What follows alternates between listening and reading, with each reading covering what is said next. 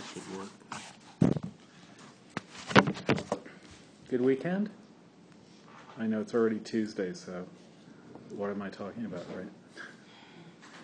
But you got to read all this great poetry. You laugh. Hey, everybody laughs.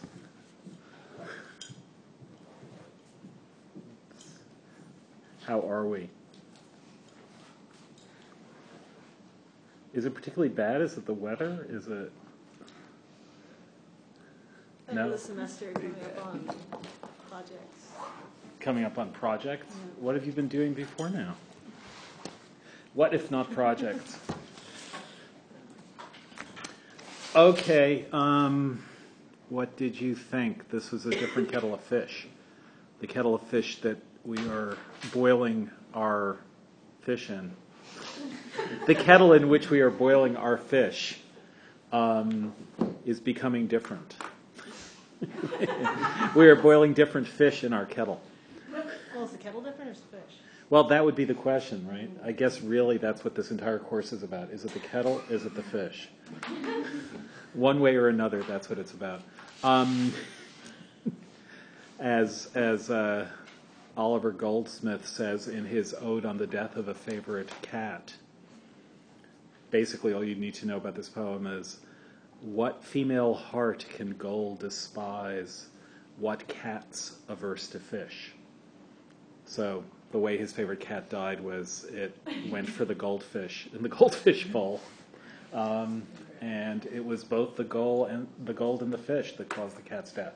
All right, you cats. What did you think of Thomson? What did you think of Collins? Yeah, Sam. I thought Collins was really difficult to read. Okay. Especially the poetical, what was that called? The Ode on the Poetical Character. Yeah. Uh-huh. And I liked Thomson. I thought it was interesting. He has a very specific style. I found it kind of amusing. I mean, his poems were not, I don't think they were meant to be amusing, but... No, they weren't. But they have since afforded many hours of innocent mirth to readers down the centuries. He had like passionate outbreaks in the middle of the poems, which I thought was very unique to him. Uh-huh. Okay, good. What's the first thing that's different about Thomson from, and Collins too, but Thomson from everyone else we've read? He totally doesn't rhyme. What he's doing is returning to a kind of Miltonic blank verse. His mind is full of Milton, and what he's trying to do is a kind of Miltonic description of the seasons. He does rhyme in some of the poems we looked at. What's the poem that you had no idea that he wrote, which you said, oh, now I know? Rule Britannia. Yes, Rule Britannia. Could you read it without the music as you read it? Yeah, that's too bad. Or maybe it isn't. Who knows? But yes, and now you know all the words of Rule Britannia. So that's probably his most famous poem. Not meant to be his most famous poem, but his most famous poem. That one rhymes. A couple of the other ones that we read rhyme. But and the Castle of Indolence, of which you only read a little piece, is in Spenserian stanzas. Do people know what a Spenserian stanza is? We talked about it a little bit when we were talking about Alexandrines. Tal? I think it's two stanzas of 7 lines, right? No. Well, there is a way that what you're saying could be true, but I doubt it's the way you mean it. Okay. But maybe it is. Spenserian stanza was invented by Edmund Spenser, who you'll recall Milton told Dryden was one of his chief influences.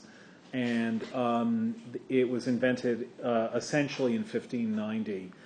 It's an English elaboration of an older Italian and French stanza. And the way it works, just so you know, especially if any of you are planning to take Milton and Spenser, which how can you forego?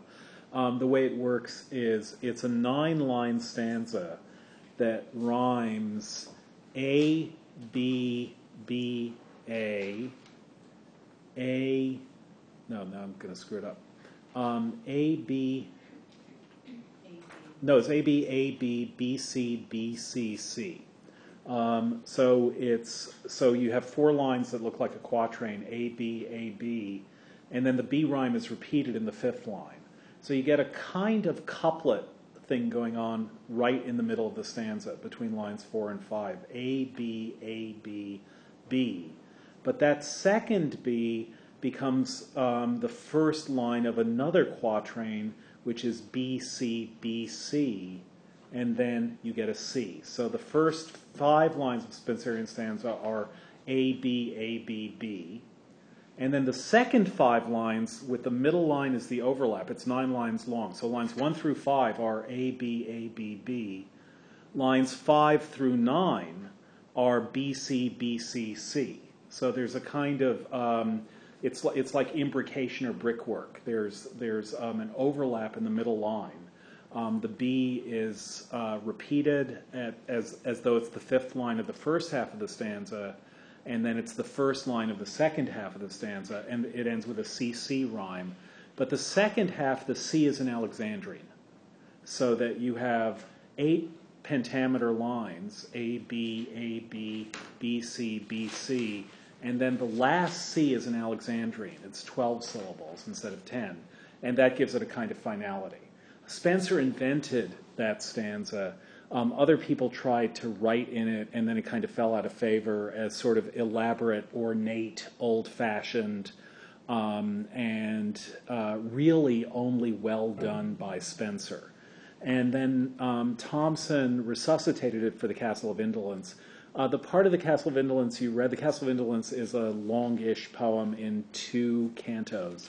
The part that you read is essentially an evocation of the beauties of indolence, how nice it is to just feel this endless indolence without having to do anything. Unfortunately, the poem is a kind of adventure story in which the knight of industry defeats the evil magician of indolence, and therefore England becomes a leading commercial power. And so the second part of the Castle of Indolence is generally not the part that people ever excerpt for anthologies, because it's the jingoistic and, in a sense, moralistic part. But the first half, which sounds a lot like Spenser, is a kind of shows all the attractiveness of indolence, and that's really powerfully and beautifully done. Some later poets, perversely, but in some deep sense rightly, decided that the second canto of the Castle of Indolence was just there as plausible deniability. That is, that what Thomson really liked was indolence, but then it wouldn't do to publish a poem in praise of indolence. So he published a second half, which is, hooray, indolence is defeated, now we can be happy, but he didn't mean it. It was strongly... that poem, The Castle of Indolence, which I hope you liked. I mean, we're not going to look at it in any detail, except insofar, I mean, the reason I bring it up is, first of all, because it brings back Spenser, who is now coming back, well, he never was in the course before, who's now coming back into English literary history, who is beginning to affect English literary history, kind of starting through Thomson's writing this old-fashioned form, almost this indolent form, which is what it feels like.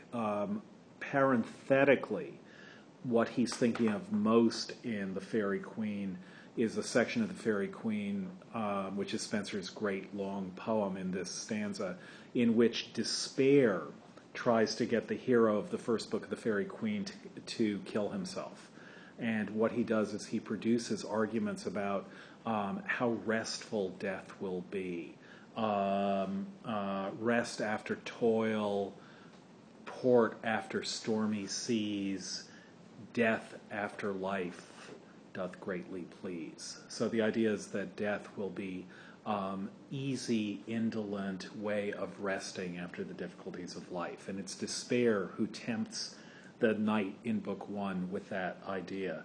And it's an idea of where the poetic power of Spenser and then later Thomson goes to producing these very rich, hypnotic, evocative, poetic feeling for what it would be like simply to let the poetry take you, to go with the poetic flow. And that going with the poetic flow, it's a kind of really lovely demonstration of how poems can do that. Tennyson will do something similar later in his great poem, The Lotus Eaters, which is also written in Spenserian stanzas. The introduction to The Lotus Eaters is written in Spenserian stanzas. So there's something about that hypnotic repetition of rhyme in Spenserian stanzas that Thomson was the first to bring back to people's attention in The Castle of Indolence. Later, it became important to Keats and to Shelley. And the reason Shelley wrote, after Spenser, the longest poem in English in Spenserian stanzas is by Shelley. It's a poem you should only read once, but you should read it. A poem called The Revolt of Islam. And it's several hundred pages long in Spenserian stanzas. One of Shelley's greatest poems, The Revolt of Islam, is not. But one of his greatest poems is his elegy on the death of Keats, called Adonais, which is written in Spenserian stanzas as well. And Keats wrote some of his longer poems in Spenserian stanzas. So Thomson is kind of one way that Thomson is beginning to prepare for the Romantics. Not that he knows he's doing that, but one of the things, maybe we should put it this way, one of the things that Thomson does which begins to make Romanticism possible. One of the things is to bring back Spenser. In the seasons, what he's doing is bringing back Milton. So I know that Milton and Spenser are pre this course, but it's impossible to do the reading that we're doing without learning something about them, even if it's only through my telling you things. But Milton, remember, as I just reminded you, talked about how much he learned from told Dryden how much he learned from Spenser. Milton also, in his great screed on freedom of the press, Areopagitica, which is where the First Amendment ultimately derives from, his argument against prior censorship of any writing, talks in that political pamphlet.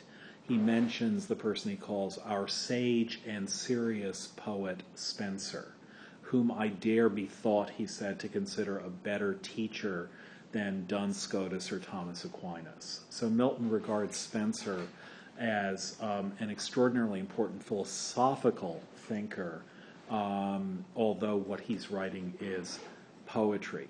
Milton, nevertheless, in Paradise Lost, the head note to Paradise Lost, he has a little note on the verse of Paradise Lost. And what he says in the note on the verse is that this poem is written in unrhymed heroic measure. That's the name that he gives it.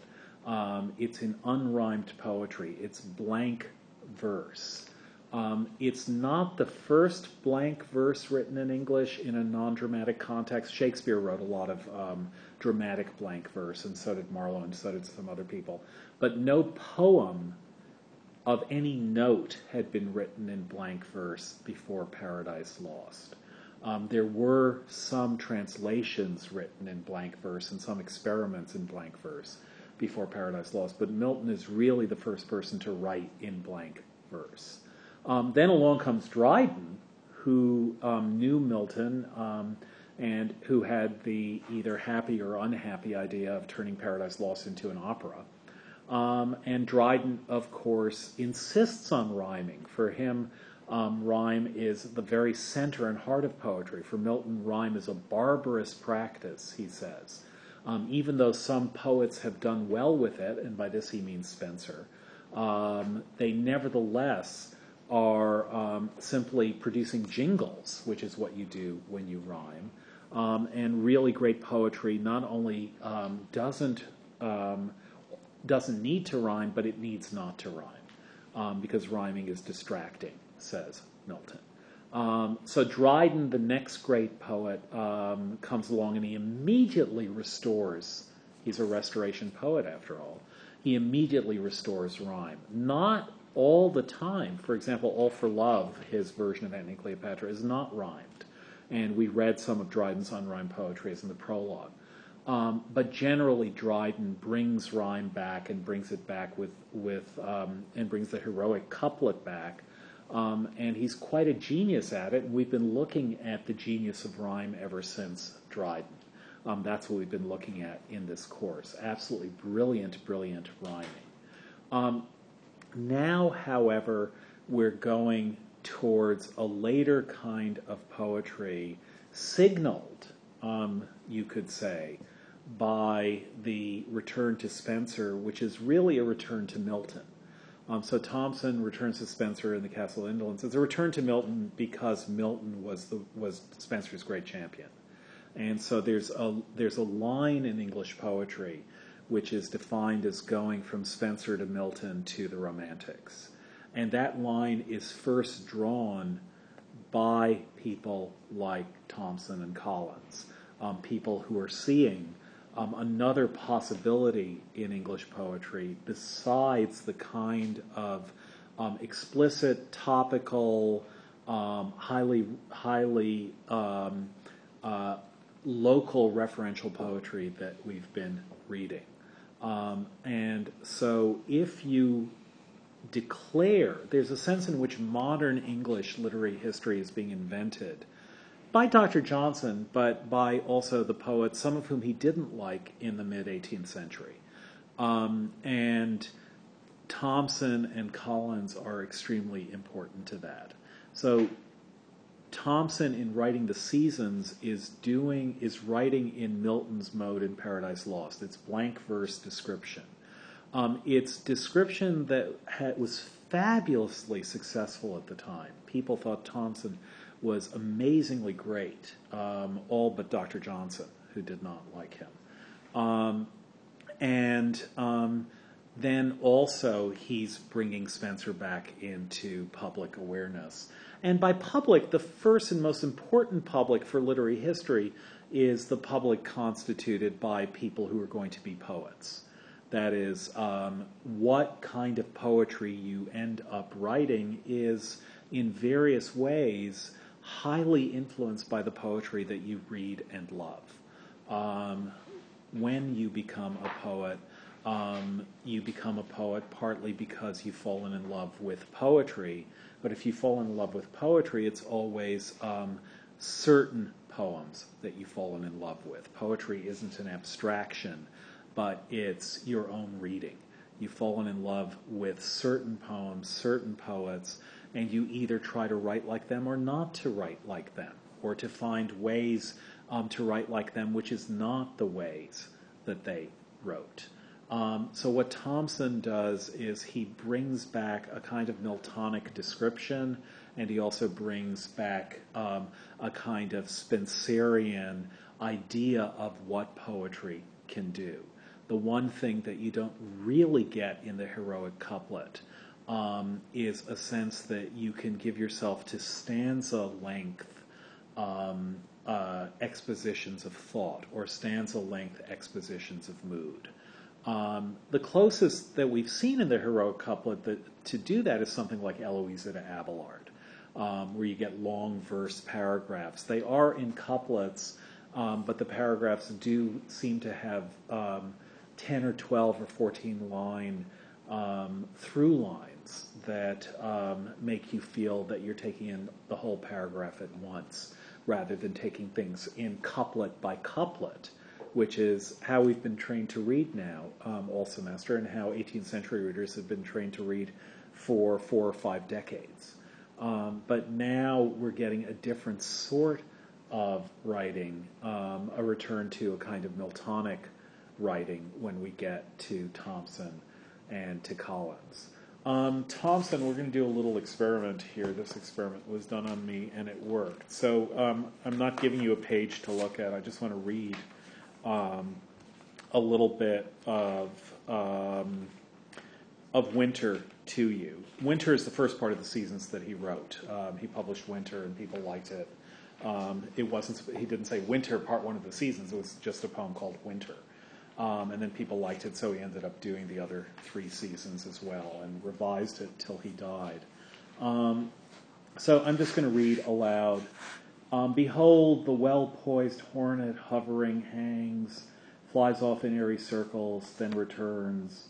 Nor shall the man that musing walks alone go unchastised away. Sometimes a fleece, soft shadow, or the unruffled face of heaven, with tempered influence down, then is the time to steal themselves from the degenerate crowd, to tread low-thought advice beneath their feet, and woo lone quiet in her silent walks. That line, and woo lone quiet in her silent walks, is maybe the most famous line in Winter. So why you found it? Why are you frowning?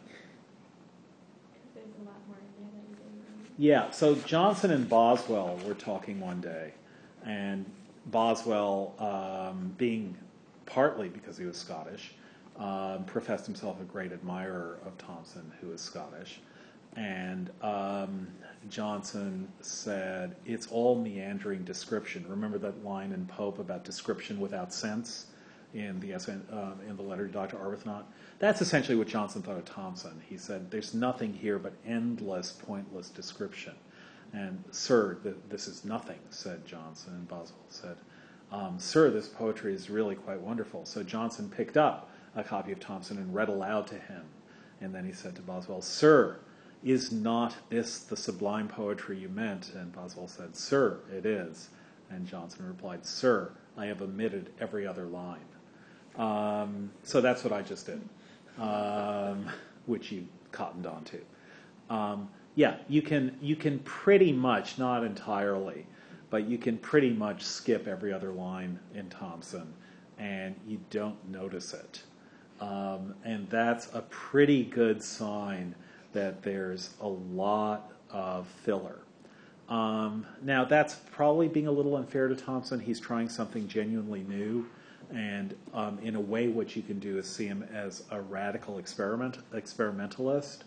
The analogy would be to something like the way abstract art, this is only an analogy, but the way abstract art developed in the 20th century, which is basically it began as a focus on elements of representational scenes, but only a focus on little bits of those elements, so that if you have like a parade with a lot of flags, the most interesting thing for a painter to paint are the flags, because they're in the wind.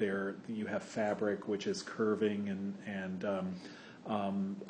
billowing in the wind. That's hard and interesting to paint.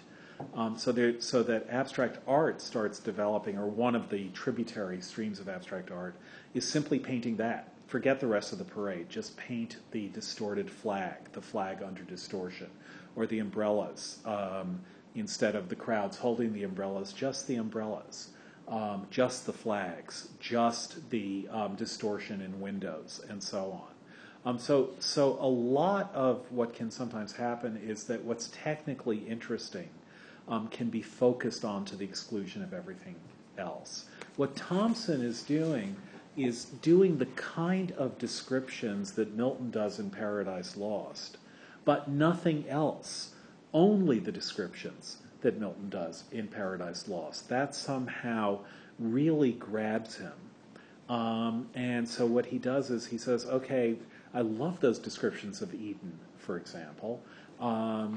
The part about Satan and Adam and Eve and the angels and all of that, that I don't really need.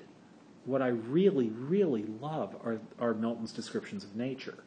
And so what he does in the seasons is to take those and to make, that's all he's focusing on, are descriptions of nature, with just an occasional allusion to some kind of moral lesson we can learn by looking at nature, namely that nature is self-sufficient and that we can be sufficient within nature.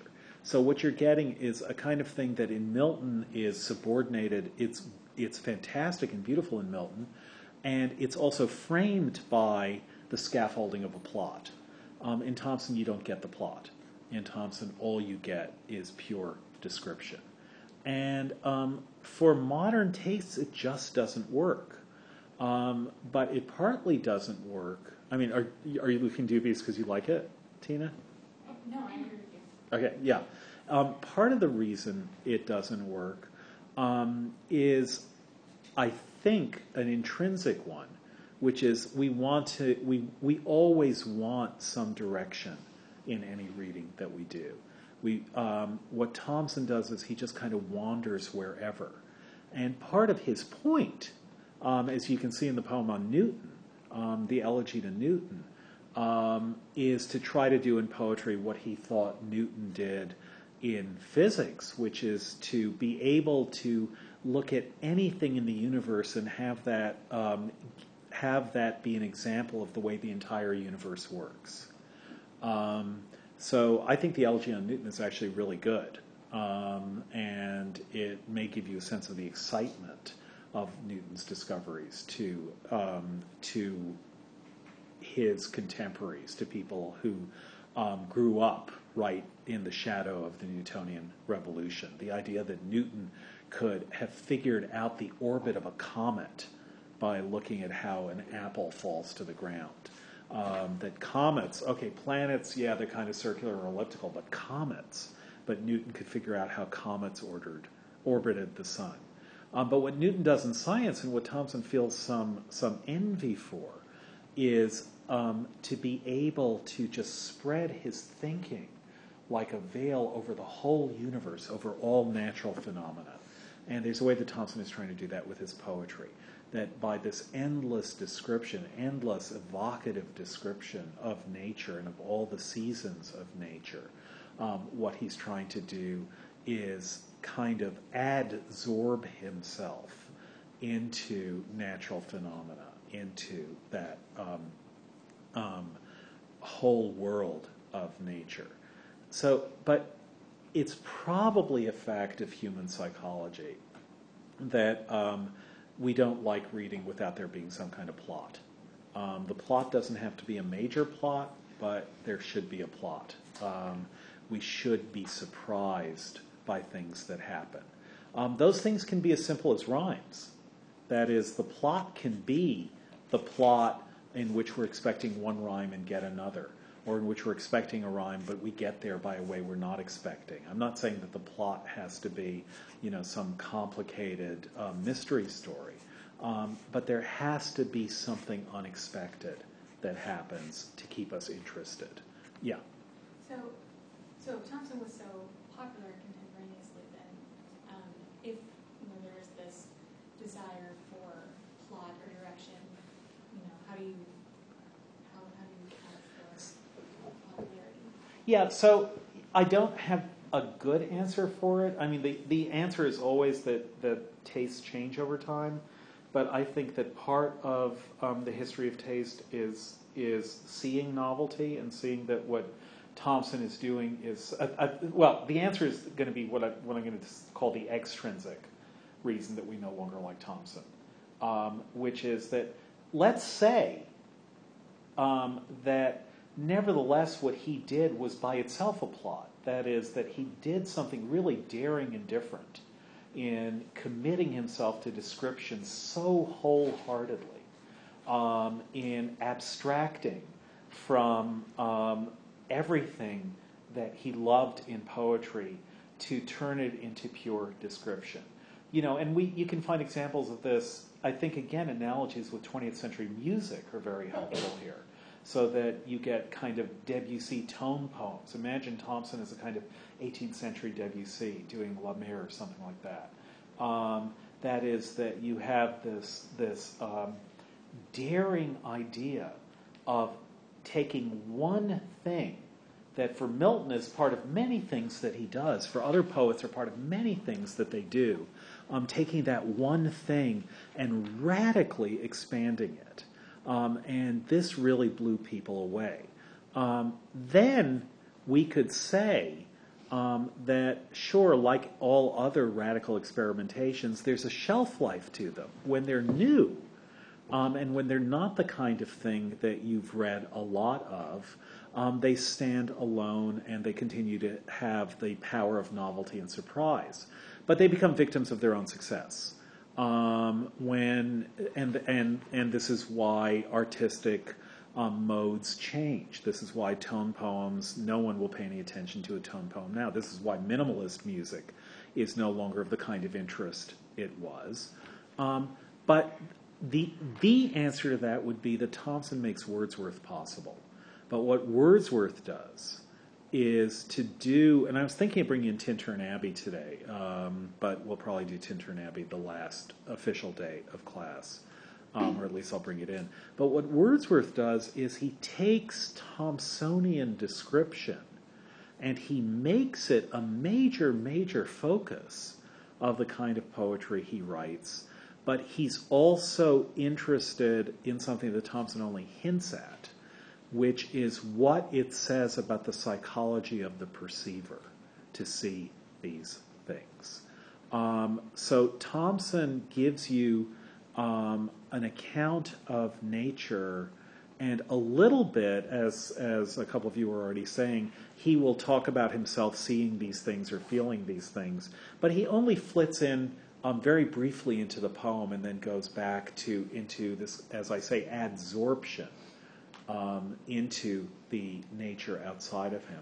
Wordsworth is going to talk about what it means to want to look at nature this way, and what it means to feel that you can describe nature this way, and then what it means to feel that, wait a second, I can no longer see nature the way I saw it. So to take an example from Wordsworth, in the Prelude, which is his great long epic-length poem, he didn't mean for it to be his great long poem. He meant for it to be an introduction to his great long poem, but it's much better than the poem he introduces with it. But in the Prelude is, he always called it the poem on the growth of my own mind. And the Prelude begins with a kind of Thomsonian description, although much more first person, much more overtly first person than anything in Thomson. It begins, oh, there is blessing in this gentle breeze. And then he describes this vernal touch of spring and how beautiful the spring is. And he goes on that way for about 150 lines, lines that are Thomsonians in some ways, although there's a lot more first person than Thomson. And then at the end of those lines, he says, this is as far as I got when I found that I couldn't go any further. I wasn't feeling it. I wanted to be writing a poem about the beauty of nature, but I wasn't feeling it. And I don't know why. I tried again. I said, it's an insult to this beautiful world to think of anything but present joy. So I tried again. But the harp was soon defrauded, and the banded host of harmony soon blown away, I'm not getting this right, into ragged sounds and lastly utter silence. And so then that's the beginning of the Prelude, because he then says, what happened to me that I could no longer write this beautiful descriptive poetry? There I was, a young man and already unable to feel the beauty that allows you to write Thomsonian nature description. So Wordsworth starts writing, and Wordsworth's great poems are all poems about not being able to write like Thomson, you could say. This is a weird way to summarize Wordsworth, but it's not a false one. All his great poems are about looking at nature and feeling that he should feel about it the way Thomson does, and not feeling about it the way Thomson does. And his poems work to recover that feeling and work to analyze the difficulty or the impossibility of recovering that feeling. So Tintern Abbey, how many people have read Tintern Abbey? Okay, that's one of Wordsworth's 5 or 6 greatest poems. So Tintern Abbey begins with it's being 5 years since he saw this beautiful scene on the Wye River.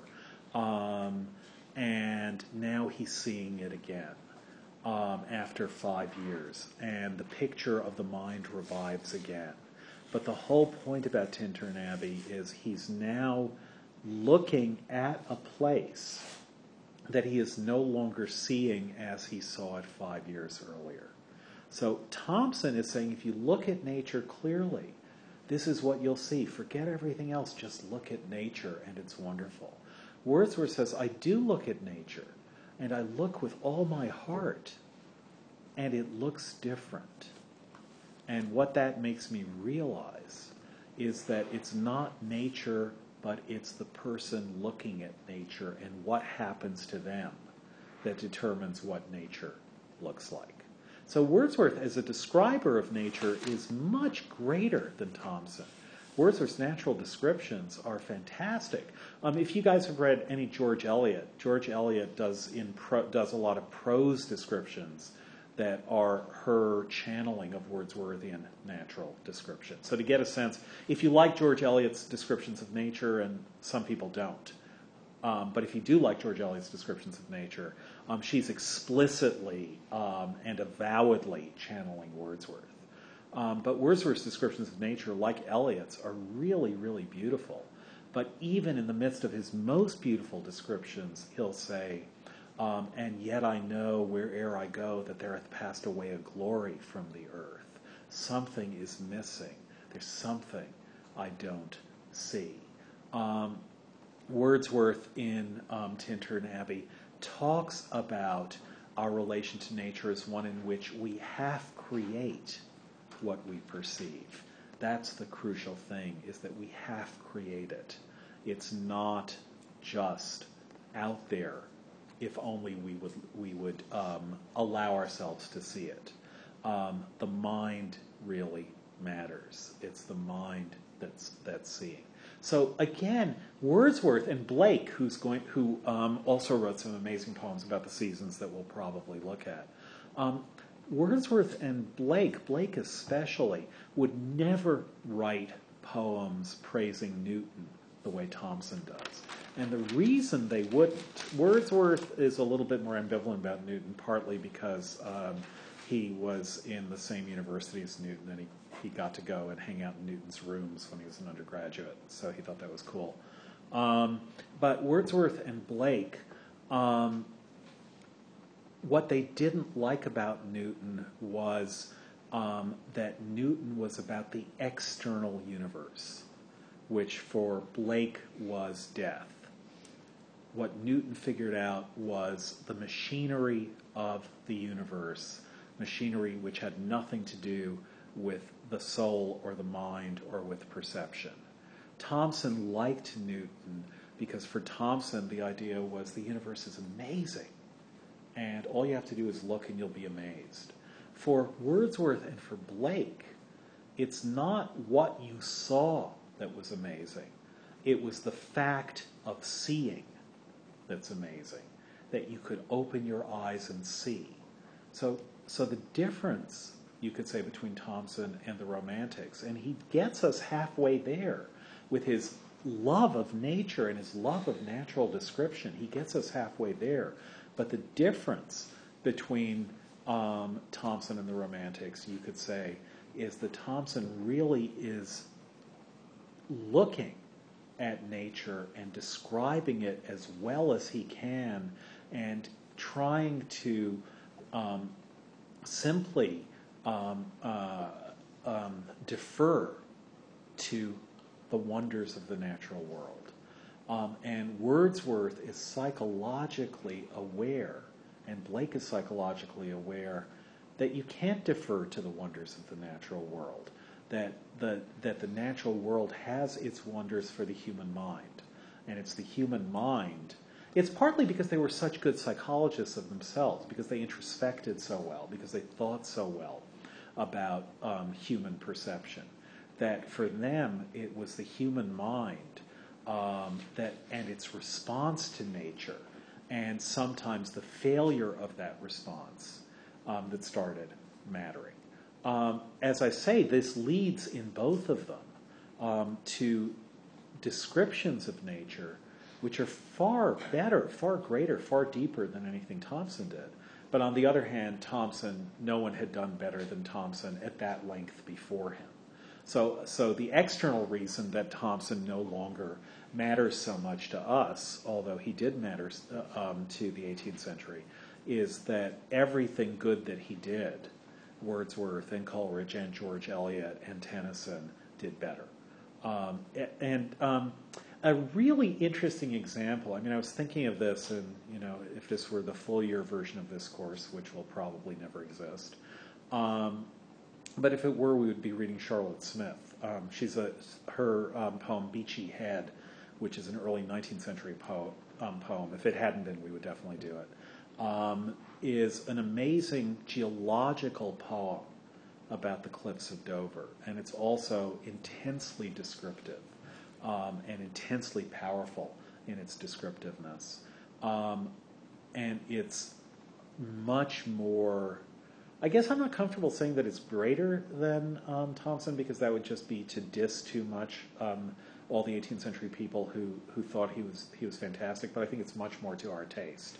And it's a really great poem. So if you want to read natural description without she's pretty philosophical, but without the philosophical baggage that maybe Wordsworth and Blake have, Beachy Head, which she wrote a year or two before she died, is a really, really great version of poems of pure natural description. Beachy Head probably, if Wordsworth might remind you of George Eliot or vice versa, Beachy Head might remind you of Thoreau.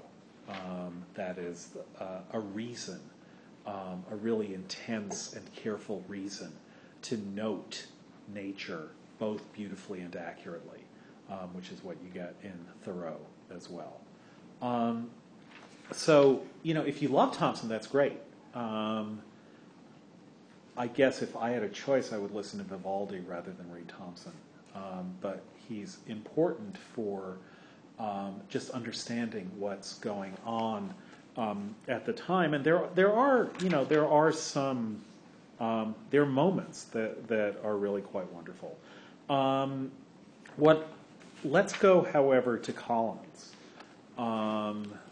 who is, you guys have already said, more difficult than Thomson. He has an elegy on Thomson. If you have the Oxford, this is page 383. The ode occasioned by the death of Mr. Thomson, where the last stanza on that page, he says, "And see the fairy valleys fade, dun night has veiled the solemn view, yet once again, dear parted shade, meek nature's child, again adieu. The genial meads assigned to bless thy life shall mourn thy early doom. Their hinds and shepherd girls shall dress with simple hands thy rural tomb. Long, long thy stone and pointed clay shall melt the musing Briton's eyes. O vales and wildwoods, shall he say, in yonder grave your druid lies." So Thomson is seen by Collins as meek nature's child. And that's a good phrase, the idea of the poet as a child of nature. Again, that's proto-romantic. That being a child and being open to what nature has to give you, that's the way to be. And people will mourn him and mourn this child of nature, who in some sense represents nature itself as the druid, as a spirit of nature. But the reason I bring this up is because Collins, who is much harder and probably less, he was certainly less loved in his own day, is in a lot of ways a much more interesting poet, really important to the Romantics. and really, in a way, you could argue the first Romantic poet, although he's way before them. He dies 2 years after Blake is born, and Blake is born 13 years before Wordsworth is born. But Collins's poems, as you'll see in all of these, every single one of his poems is in some way or another about poetry. Thomson's aren't, but Collins's are. So if you look at, we won't have time to look at it in any length now, but if you look at the Ode on the Popular Superstitions, well, just look at the title, An Ode on the Popular Superstitions of the Highlands of Scotland, considered as the subject of poetry. So what he does there in that, we only have a draft of the poem. He wrote the poem, but it was lost. But someone found an early draft of it. And what that poem is about are the possibilities that the Highland superstitions give for the writing of poetry, the possibilities of subjects. So he doesn't write about these scary things. He doesn't write about ghosts and elves and brownies and things like that. What he writes about is how wonderful it would be to write about those things, and also how wonderful the ballads, the border ballads, the Scottish ballads are that tell stories about those things. So again, to anticipate a little bit about Romanticism, one of the major things that, we'll talk about this when we read the preface to Lyrical Ballads. But Wordsworth and Coleridge in 1798, Wordsworth and Coleridge were very close friends. Eventually not so much, but they started out as very close friends. And in 1798 they decided to publish a book, which they gave it's probably the most revolutionary book of poetry in English. And they gave it the title Lyrical Ballads. And that title, Lyrical Ballads, is an oxymoronic one, and meant to be. It's a very, very provocative title, because the idea is that what a ballad is something that's collected. It's oral poetry that only recently had people started collecting by going to the rural regions of England and Wales and Scotland.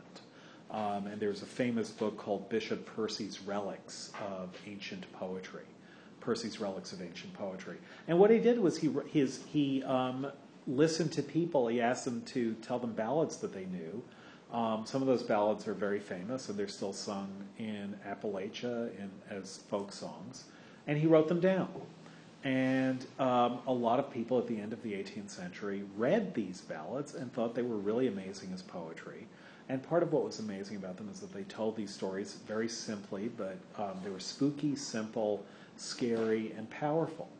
And so what Wordsworth and Coleridge had the idea of doing was combining lyric poetry, that is, you could say more or less poetry which is spoken by an identifiable speaker in an identifiable situation, describing himself or herself. Taking that kind of poetry, which tends to be highly literate, and combining it with the kind of poetry that you get in ballads.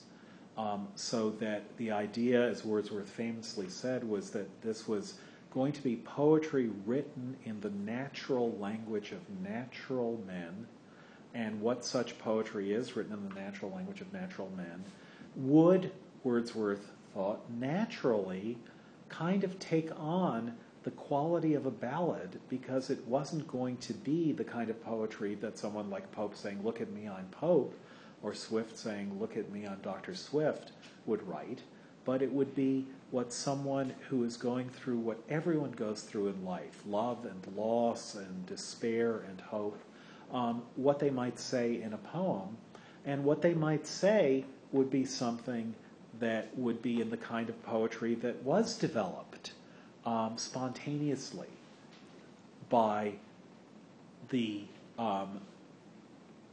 rural generations for hundreds of years, that is, in ballad form. So lyrical ballads are saying, here are poems more or less in ballad form. Some of them are in very strict, there is no strict ballad form, but if there were, this would be strict ballad form. But written explicitly about human experience. And what they agreed was that Coleridge would write the supernatural ones, would tell supernatural stories. The Rime of the Ancient Mariner being the most famous of those. And that Wordsworth would avoid the supernatural, but only describe what happens in everyday life.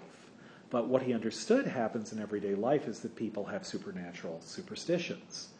They worry about things that are not true, but they still worry about them. They are superstitious. So these are natural poems about superstition.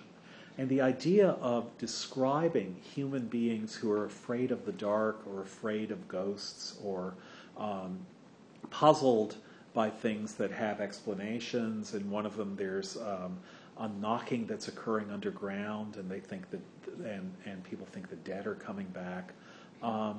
That's something like an expansion of the idea of an ode on the popular superstitions of Scotland or of the Lake District or whatever, considered as the subject of poetry.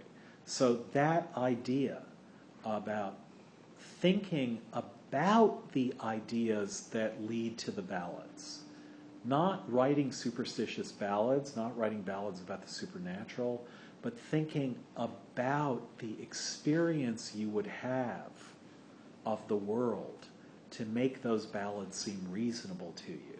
That's what Wordsworth got from Collins. So if you look, for example, at... well, let's look at the Ode to Fear.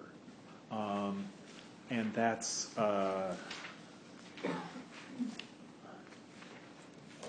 really any of these poems provide good examples.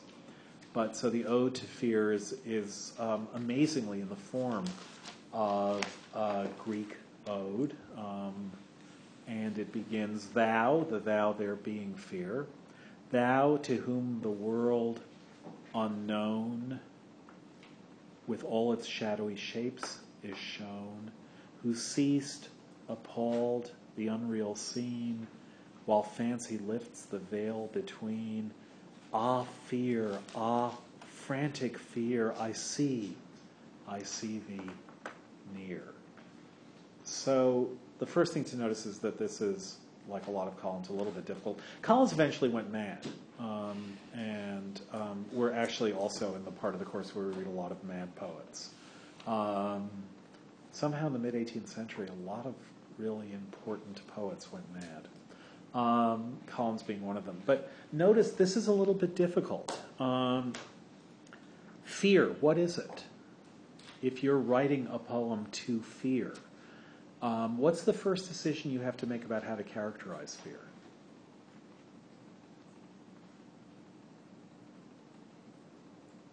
Is this really a weird question? Yeah.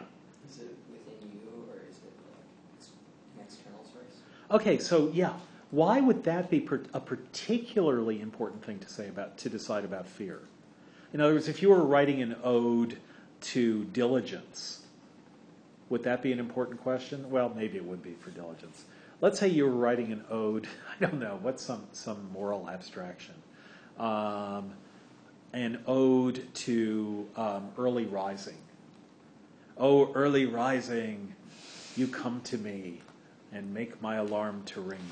I don't know. But let's say you wrote an ode to early rising. Would it be an important question whether it was inside you or outside you? Yeah, I know that's a weird question, but but you have the right answer. No, not really. Why is it important when it comes to fear? Whether it's inside you or outside you? Why do you have to make that decision at the start?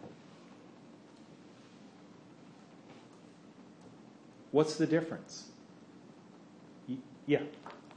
Because if it's within you, then it's your own fear. But if it's external, then it could be just fear in general. Yeah.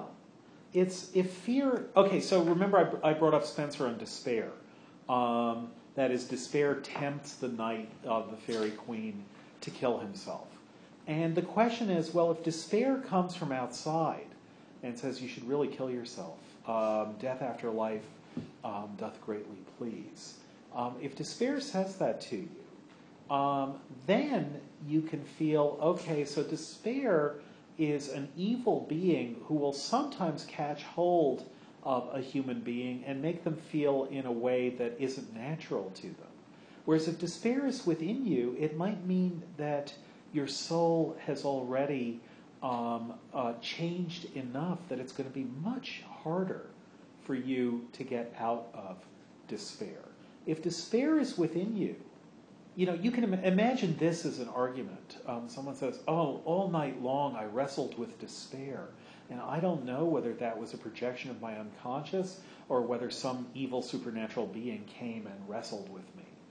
It's going to make a difference, because if you say to that person, oh, it was actually within you, the person will say, well, then I give up. There's nothing I can do. And you will despair over the fact that despair is within you. Whereas if despair comes from outside of you, then you can say, oh, that's not me. That's some evil being, and there are evil beings in the world, and the good thing to do is lock the doors and call the knights errant, and they'll get rid of those evil beings. If despair is outside of you, you don't have to worry about it as much as if it's within you. Because if it's within you, the very fact that it's within you is a reason to despair. If despair is a part of you, then it's not going to be easily overcome. Whereas if it's outside of you, it's unfortunate, but it's not you. At least you know that it's not intrinsic to your nature. So with fear, you might have the opposite idea. If fear is within you, which would you rather know? That fear is a monster stalking you, or that fear is a feeling within you? Which would it be more helpful if you were feeling fearful to be told?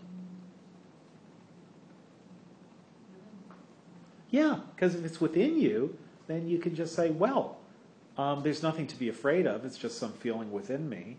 I needn't worry about it. For a lot of people, learning the concept of free-floating anxiety, which is a standard psychological concept, is just incredibly liberating. That is, you feel nervous about something. Uh-oh, you have a bad feeling. Something's going to go wrong. What is it? You feel like you just know that something's wrong. You just don't know what it is, but you know something bad's about to happen. And that's a terrible feeling. But then someone says, there is this concept in psychology called free-floating anxiety, and it's just a relic of our evolutionary past when we were in the woods and bears could jump out at us at every time, so we're kind of tuned to feel that way, but it doesn't actually mean anything. Then, when you feel it, you can say, oh, it's that darn free-floating anxiety again. I'm not going to worry about it. And it becomes self-limiting if you even have the concept of free-floating anxiety. Have you guys had that experience? You don't have to fess up, but it's helpful to know that there is such a thing. So the same with fear. In a way, fear is the opposite of despair that way. If you find out the fear is within you, then there's a sense in which you don't have to worry about it. There's another way, though, that if fear is outside of you, what you can say is, oh, the only thing we have to fear is fear itself. It's not like a real monster, it's a fake monster. It's something that wants to be taken for a real monster, but isn't. But at any rate, as soon as you decide to write an ode to fear, which is an amazing idea to write an ode to fear, as soon as you decide to write an ode to fear, you have to start deciding what it is that you're writing an ode to. So he addresses it. Thou, to whom the world unknown with all its shadowy shapes is shown. So if fear were outside of him, how would those two lines go? You don't have to rhyme. But how would those lines be different?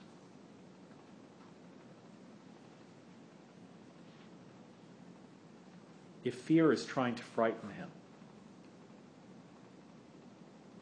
what would fear say or do?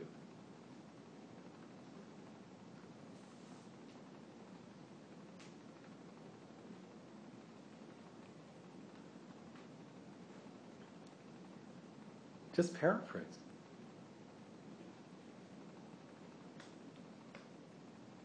This really is an easy question. You think I'm thinking something devious, but I'm not.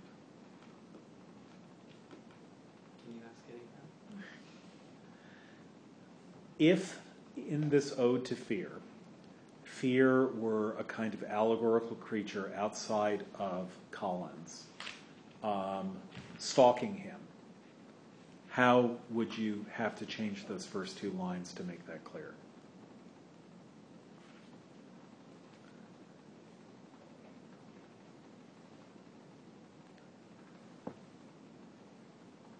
Just two lines. Yeah, George. Thou who threatens me with fate dreary or something. Yeah. O thou who threatens me with the shadowy shapes of the world unknown, or something like that. Or thou who exaggeratest the shadowy shapes of the world unknown.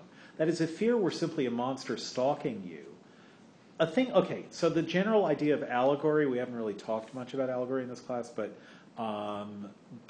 if you have the most basic conception of allegory, you're fine. Despair, if you meet with despair, that means that you feel despair. If you meet with fear, that means that you feel fear. If you meet with love, that means that you feel love. George Herbert has a poem which begins, "Love bade me welcome." And that means that he was brought to a place where he could feel love. Love welcomed him in. If you meet these personified abstractions, which is the simplest definition of allegory, they make you feel, or try to make you feel, whatever emotion it is that they personify, right? So the first question you have to ask if you ever decide that you're going to make a living as an allegorical poet, if any of you plans that as a career path, probably make as much money as anything else in the current economy. The first thing you have to decide is, do you want your allegorical person, fear or hope or love or whatever, do you want your allegorical person to experience the emotion that they personify? That's a really important question about allegory. In some cases, it's obvious that love should be loving. That is, that if you meet love, love should love everything, or as much as it possibly can.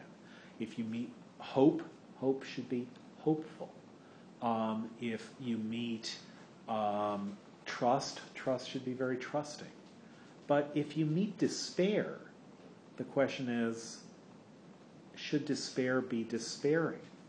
In other words, you go and meet despair, again, as in Spencer, and if you decide that despair should be despairing in the same way that hope should be hopeful, then what would happen is you'd go to the cave of despair, which is what happens in Spencer, and you would say, okay, despair, here I am, and I'm going to try to resist you. And despair would look up to you and say, oh, God, it's not even worth it to try to get you to despair. Despair would despair of trying to do anything to you. And then you'd say, come on, despair, I call you out, man up. And despair says, no, I can never man up. It just will never happen. Oh, I don't know what to do. And then despair would kill itself, and all would be fine. But obviously that's not going to be an interesting allegorical poem. So, Interesting, yes. okay, maybe. Interesting. It would have the interest of novelty, but it wouldn't last long. He would be the James Thomson of our day. So when you personify an emotion, in some of them it's very easy to say no problem that the personified being should have the emotion. In others it's much more difficult to do it. And so the question about fear then is, should fear be fearful or not? Or fearsome. Yeah, fearsome is a way to solve that. If fear is fearsome, well, that's fine. Mm-hmm. But it's still then not feeling the emotion that it's causing. So maybe that's the way to ask it. Should fear be fearful or fearsome? If it's fearsome, then it's not an example of itself, even though it is intrinsically what it produces. It's not intrinsically it doesn't have the experience it evokes. But if it is, then it can invoke it. Right. And if fear, okay, fear, I call you out. Oh no, I don't want to fight against you. Then again, it's going to be really hard. I'm frightened of you. You are 2 feet tall, and I am just little fear.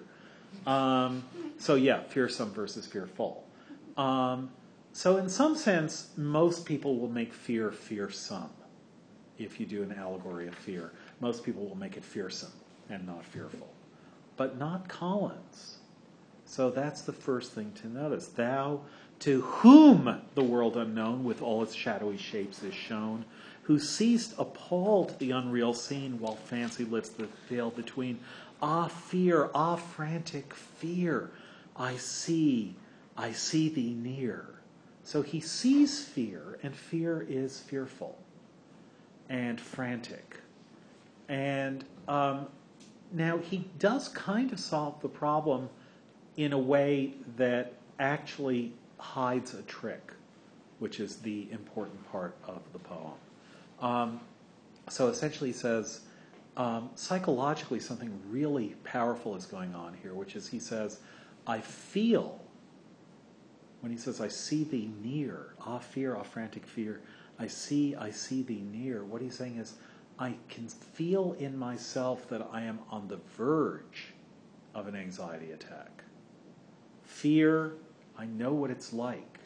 And I know what it's like when fear, what it's like to feel appalled, the shapes of the unknown world and the unreal scene. I can see that feeling is very close to me. It's almost merging with me. So it's outside. It's not merged with me yet, but I can feel it coming close as though it is going to merge with me, as though the fearfulness of fear is going to be something that I become as well. I'm going to become fearful like that. I know thy hurried step, thy haggard eye. Like thee I start, like thee disordered fly. So there you are coming close, and as you come close, I become fearful. I recognize you because I'm like you, because I am becoming fearful. Like thee I start, like thee disordered fly. For lo, what monsters in thy train appear? So who follows upon you? Who's chasing you? Who do I recognize as chasing you? As I become more and more myself a kind of merging with your personification. So what's in your train? Danger, whose limbs of giant mold, what mortal eye can fixed behold. So danger is an easy allegory, right? Danger is dangerous. That's not a problem. You don't have to say, but how can danger be dangerous? Shouldn't danger be safe? You can push it if you really want to, but there's no reason to do it. If danger is present, you don't say, oh, well, danger is a danger to itself. I don't have to worry about it.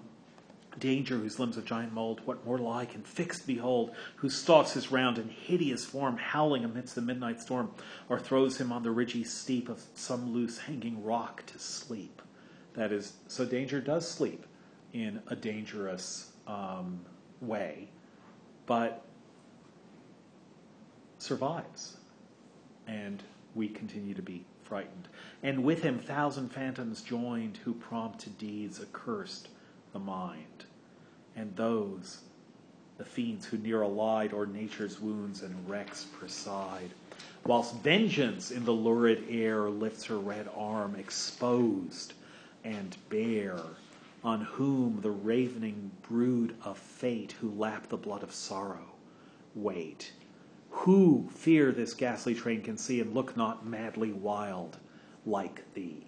So I see you coming, and I see what is chasing you, danger and then vengeance. And again, take this seriously psychologically. What he's saying is, yeah, it's not actually the free-floating anxiety so much, because to be a human being is to feel that people have a right to revenge themselves on the wrong you've done them. And so there's vengeance following, danger and vengeance following upon fear, and the brood of fate are waiting for vengeance to take its revenge. Again, should vengeance be vengeful? Of course. No problem with that allegory. It's fear that's the tricky one. Then we get the epode, which is the whole chorus singing, in earliest Greece, to thee, with partial choice, the grief-filled muse addressed her infant voice. So the earliest Greek poetry addressed their voices to fear, or fear gave, was the subject of the earliest Greek poetry.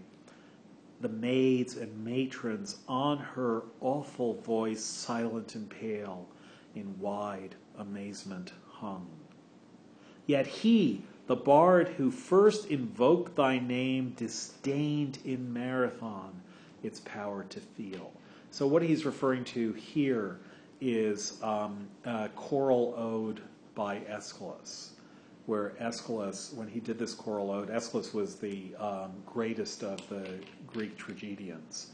And when he did this choral ode, he got a tremendous chorus together. No chorus that size had ever been seen before in Greece. And they wore these giant costumes, and the audience started shrieking with fear. It's like those accounts of the first movies with the train heading right to the audience and the audience running out because they thought they were going to be run over. This was an ode to fear that Aeschylus wrote. And yet he had been very courageous as a soldier in the Battle of Marathon. He wrote about fear, and yet in his own life showed very great courage. So this is what Collins is saying now, that here the greatest ancient poets who wrote about fear wrote about it even though they themselves were courageous.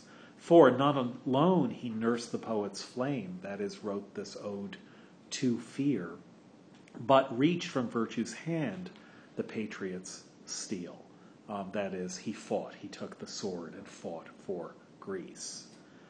And then another writer who evoked fear, but who is he whom later garlands grace, who left a while o'er Hybla's dews to rove, with trembling eyes thy dreary steps to trace, where thou and Fury shared the baleful grove. So what later poet was it who wrote about fear, who decided to write about you when he could have written about other things?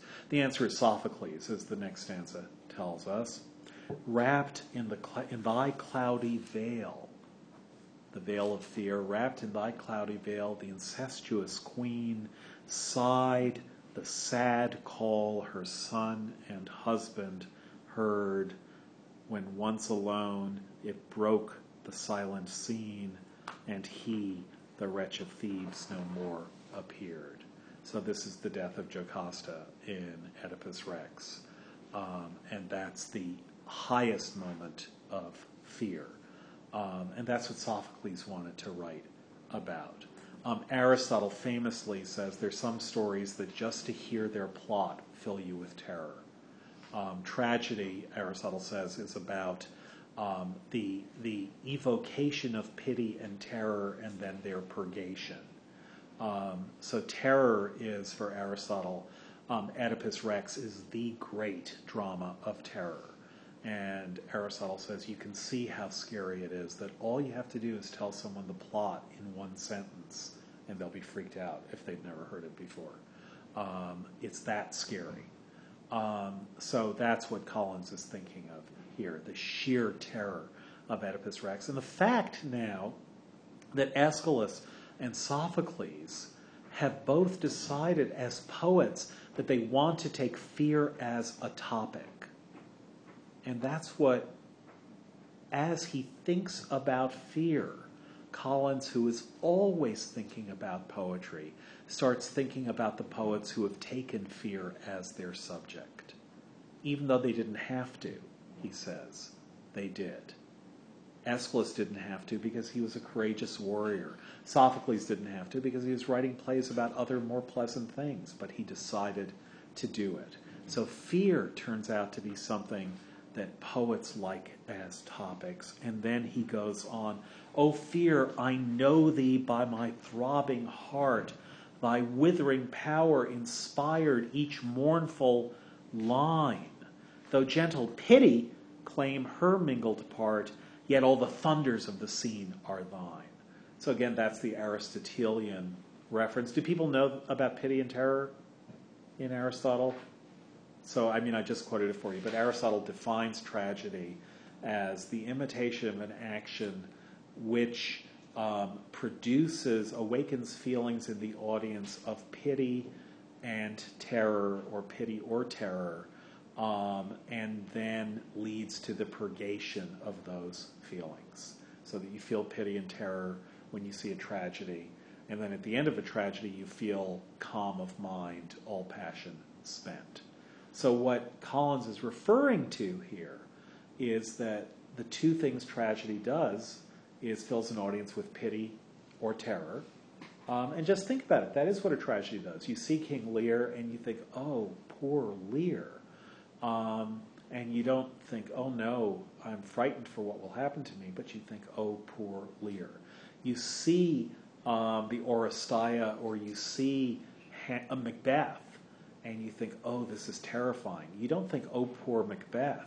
You think, oh, scary life, when you see Macbeth. And remember, Macbeth comes in the Ode on the Popular Superstitions of Scotland, of the Highlands. He says, look, Shakespeare knew how scary and therefore what a great subject for poetry this would be. So here what he's saying is, though gentle pity, according to Aristotle, whom I agree with, claim her mingled part, yet all the thunders of the scene are thine.